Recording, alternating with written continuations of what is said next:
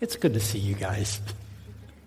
You know, I frequently think when on Sunday mornings, in kind of the words of King David go through my head of, I rejoiced when they said to me, let us go to the house of the Lord.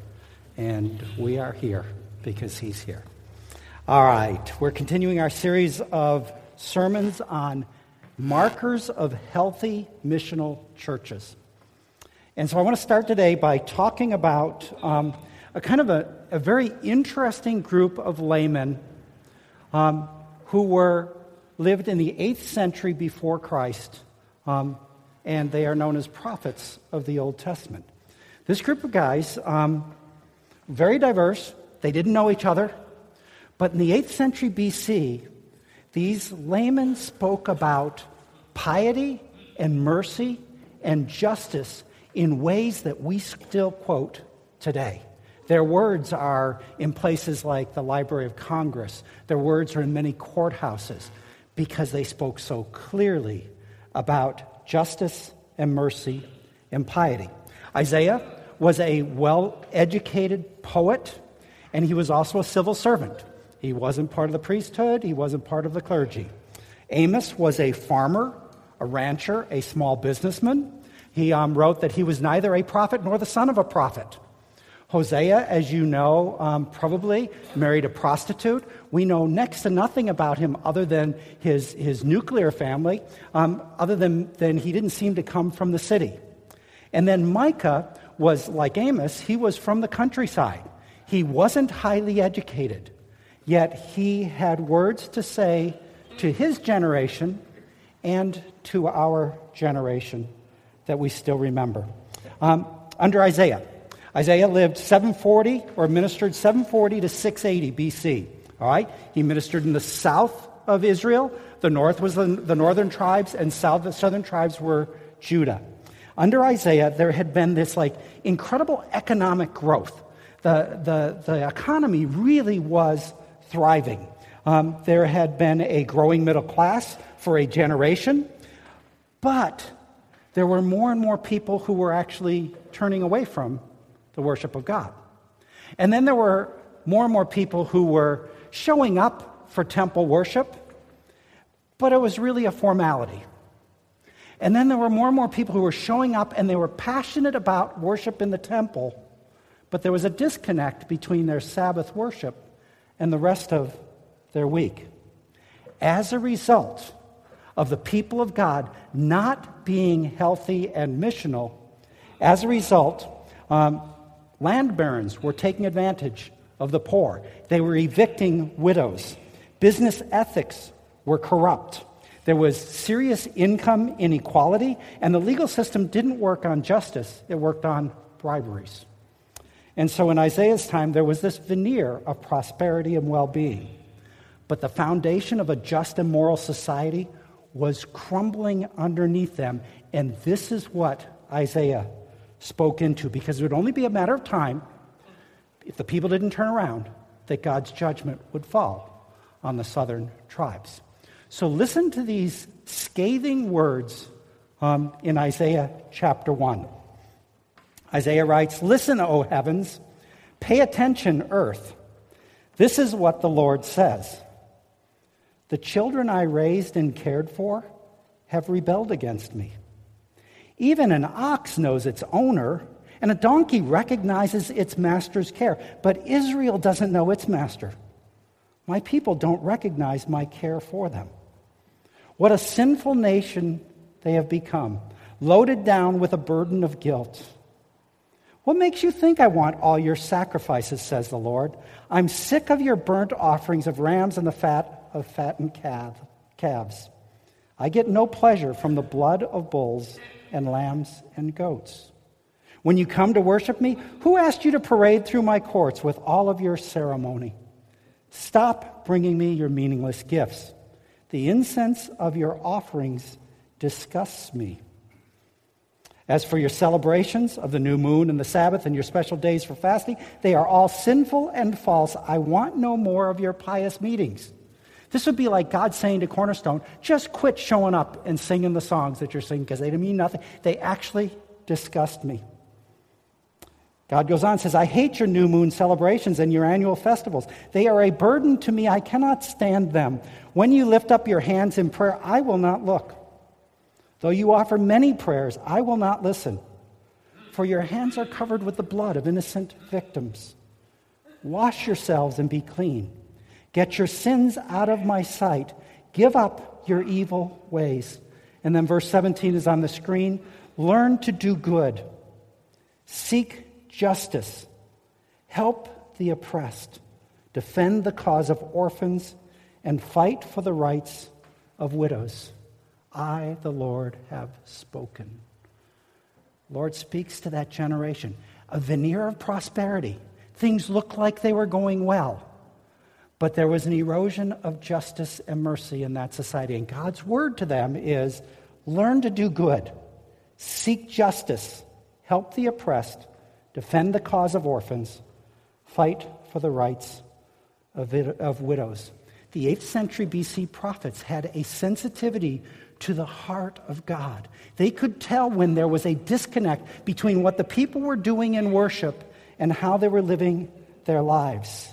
And they knew that God wanted authentic and passionate worship. God wants us to sing with all of our hearts his praise, but God also wants our deeds to outpace our words. He wants our lives to outweigh our songs. And the 8th century prophets knew that where God's people didn't stand up for the poor and the oppressed and the marginalized and the voiceless, when God's people don't stand up for them, the society starts to crumble and starts to crash. So Amos ministered from 760 to 753 BC. He ministered in the northern tribes, with the northern 10 tribes, and in his time overlapped Isaiah, but probably we don't think they ever met each other. Overlapping times. So in the northern tribes, there was also a time of economic boom. And there was a national optimism about the future. But underneath, Amos saw greed. He saw systemic indifferent worship, or worship, once again, that didn't go beyond the place of worship into people's lives. It was okay. And now remember, Amos, he's not a preacher. He's not clergy. He says, I'm not a prophet. I'm not the son of a prophet. Yet he records this reign of God in Amos 5:21 to 24. He writes what God says. God says, no regard for them. Away with the noise of your songs. I will not listen in courthouses around our country. But let justice roll like a river and righteousness like a never-failing stream. Hosea. Ministry. And it sounds like he's writing it to the 21st century. Listen to his words. Hear the word of the Lord. You kill, and you steal, and you commit adultery. There is vile disasters that we're creating. That's why your land is in mourning, and everyone is wasting away. Act with love and justice, and always depend. The latest of the 8th century BC prophets ministered from 730 in Judah. False prophets preached for riches, not for righteousness. Princes thrived more for greed than for God. Landlords stole from the poor and evicted widows. Judges his people. And where Isaiah said, learn to do good, seek justice, help the oppressed, God has shown you, oh man, what is good. What does the Lord of his followers? What Jesus wants for his followers is us. So often we think that if we're showing up in worship on Sunday and singing the songs with all of our hearts, you weren't even saved just so you would have eternal life. You were saved so that you would join somehow a place in eternity. Here's how our denomination defines this marker.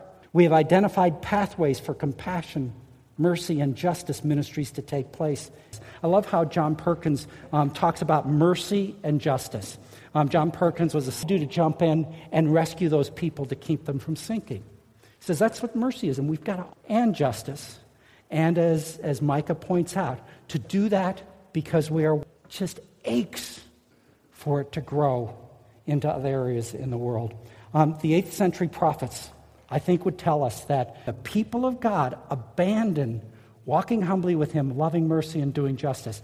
That your personal piety is great. Love it. Good. But it's not enough. And I don't think this is optional. I think this is absolutely essential. Passionate about justice.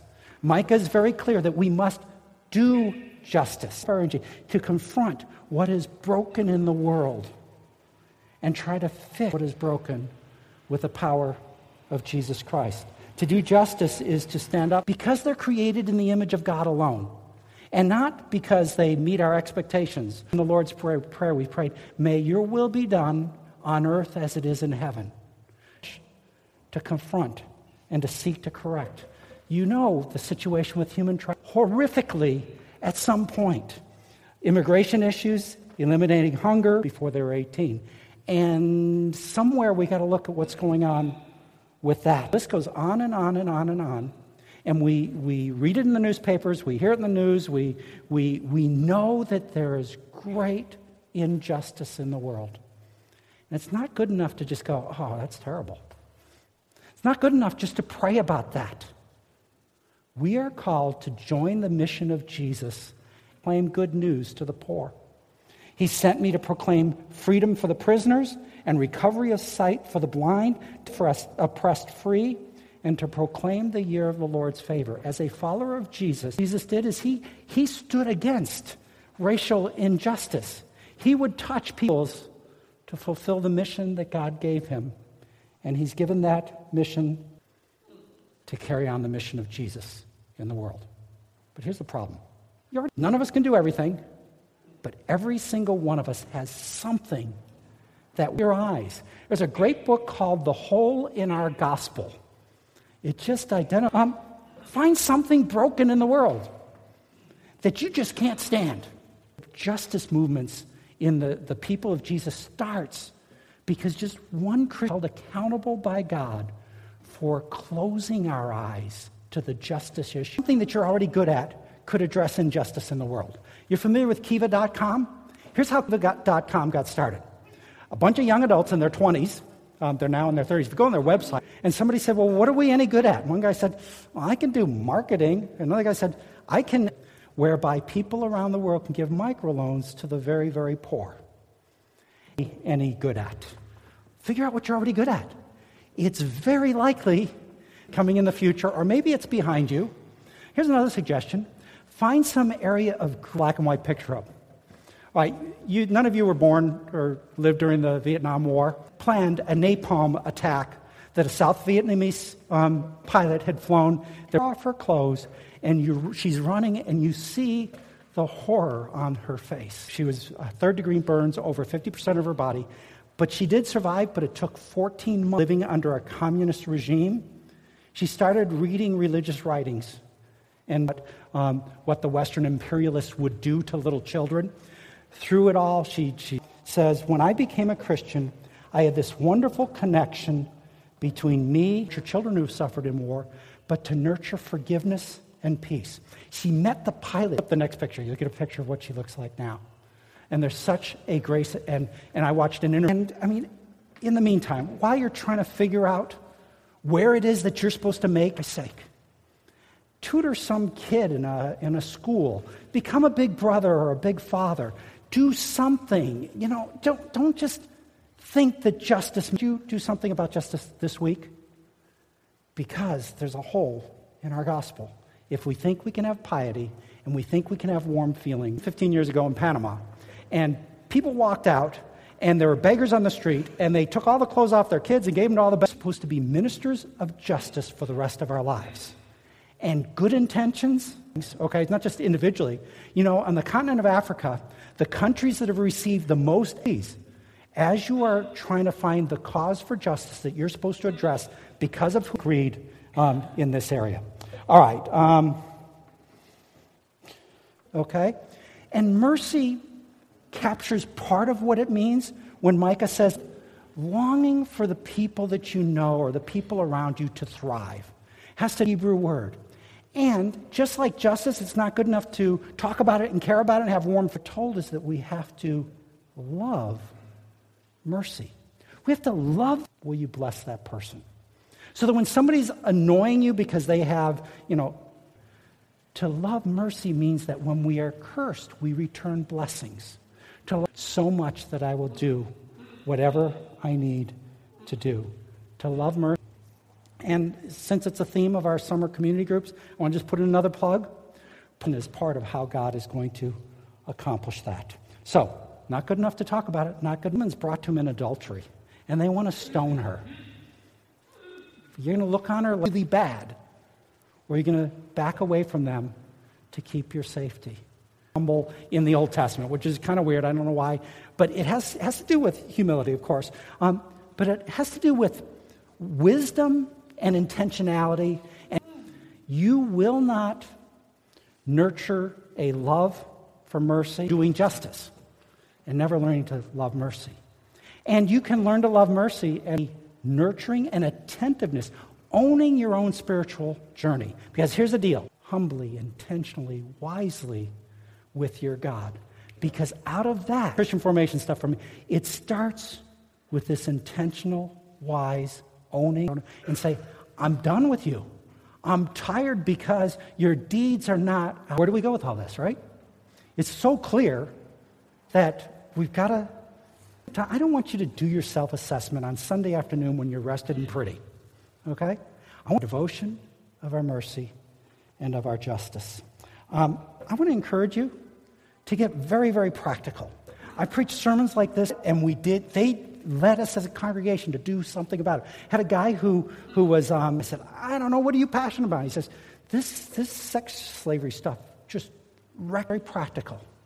And start to do your homework, open your eyes, do your research on a regular basis of how we are walking humbly with God, how we are loved. This is what we are called to be as the people of Jesus. So Jennifer, come on up, and I want to give the pastoral staff almost 2 months ago and said, hey, what about this? And it's so lined up. Your pads and tampons. I basically sit out here and that's basically it. I get no from the state. Sorry. People aren't feeling generous. Right. And they choose between eating or buying certain things. Right. If you get it, I get it. Right. Yeah. It's, I try to eat that stuff because a lot of women and men have filthy, dirty all over. But yeah, but definitely. The essence of needs are captured in the phrase. To live, our social needs to relate to other people, to belong, to love, and to be loved.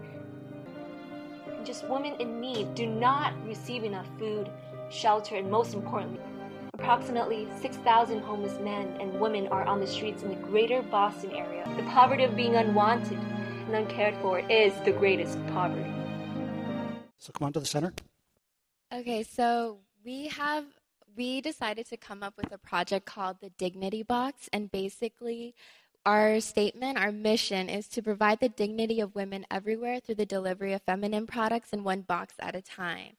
And so just to provide you guys a little background information on who we are, like I said, this is my sister, and so we both actually moved here from LA a year ago, and we've always been growing up in LA, growing up in an area where it's completely urban everywhere you go, like going through downtown LA, like Koreatown, anywhere, you always see homeless people everywhere that you go, and it's kind of always something like that's hit us close to home because we've grown up basically seeing these homeless people everywhere.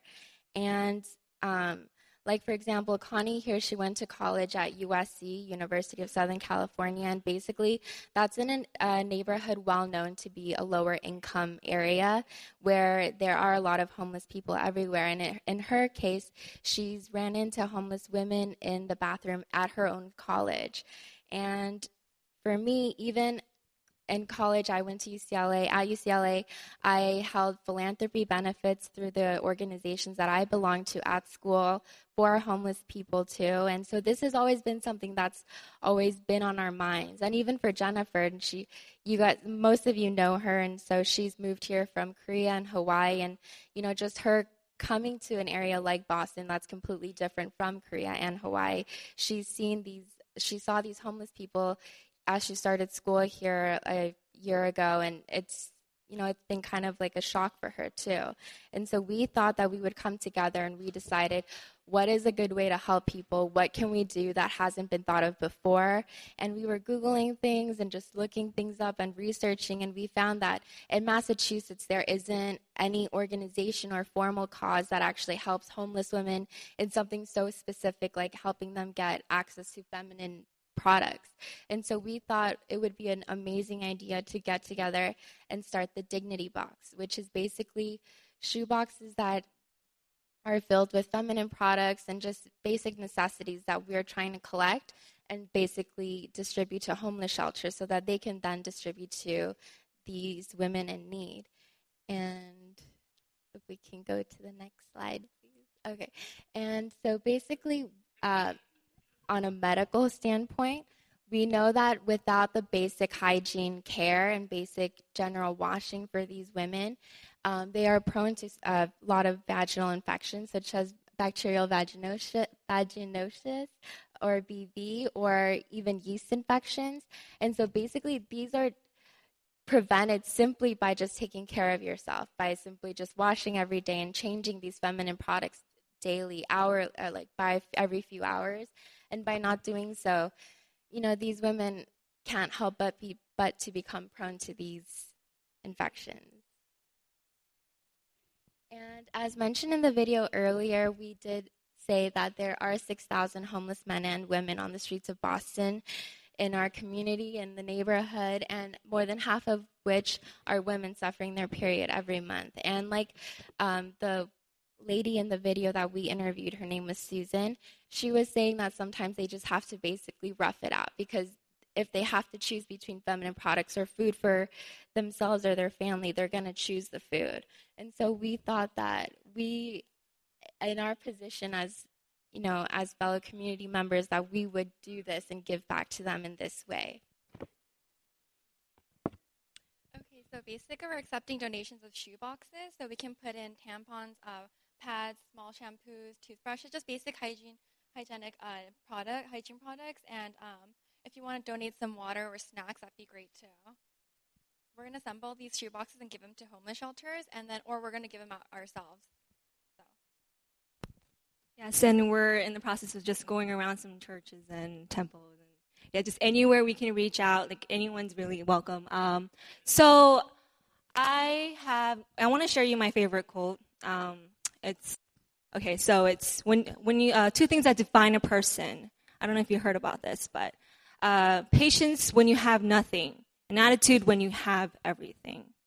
So patience. When you have nothing, I'm sure there's quite a few needs that you need, a lot of needs that you need to live every day, right? Your lives, your basic necessities.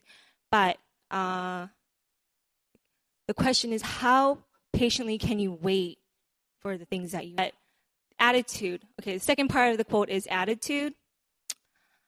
And I think our society really needs to have the ability to. So another question is when to do, but we just don't really act upon it. And I just hope that people who need help in math or science or art, music, just anything.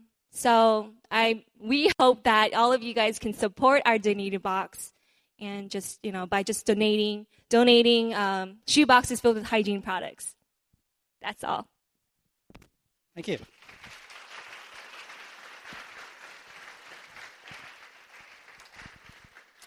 All right, in the e-news this week, we'll have more information about the kinds of things that they're looking for. It comes down to this. None of us can do everything, but every one of us can do something.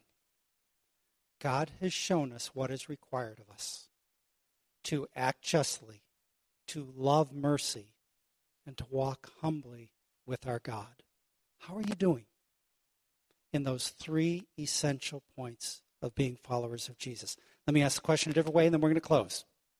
If you died tonight, whose life would be any worse other than your family and your friends? If Cornerstone Church shut its doors this week, never met again, whose lives would be worse other than those of us in this room?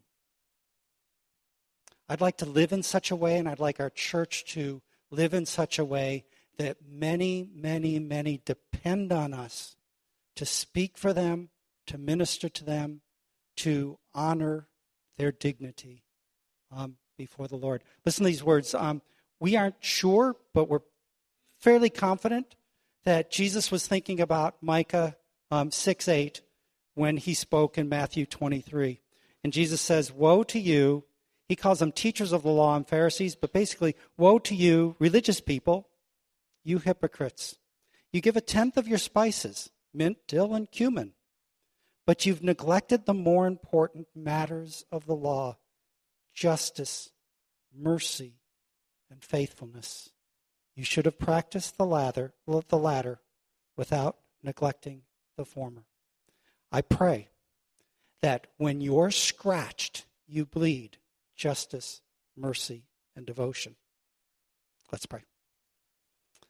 Father, the need is so incredibly great because sin has broken so much throughout all of creation. And you've sent your people as your emissaries to address what is broken, to restore what has been damaged, to recover what has been lost. And that means that we got to deal with our own junk, but we've got your Holy Spirit within us and among us and between us. And then it means that we've got to make priorities in our lives the priorities that Jesus had. Would you help us do that as a congregation?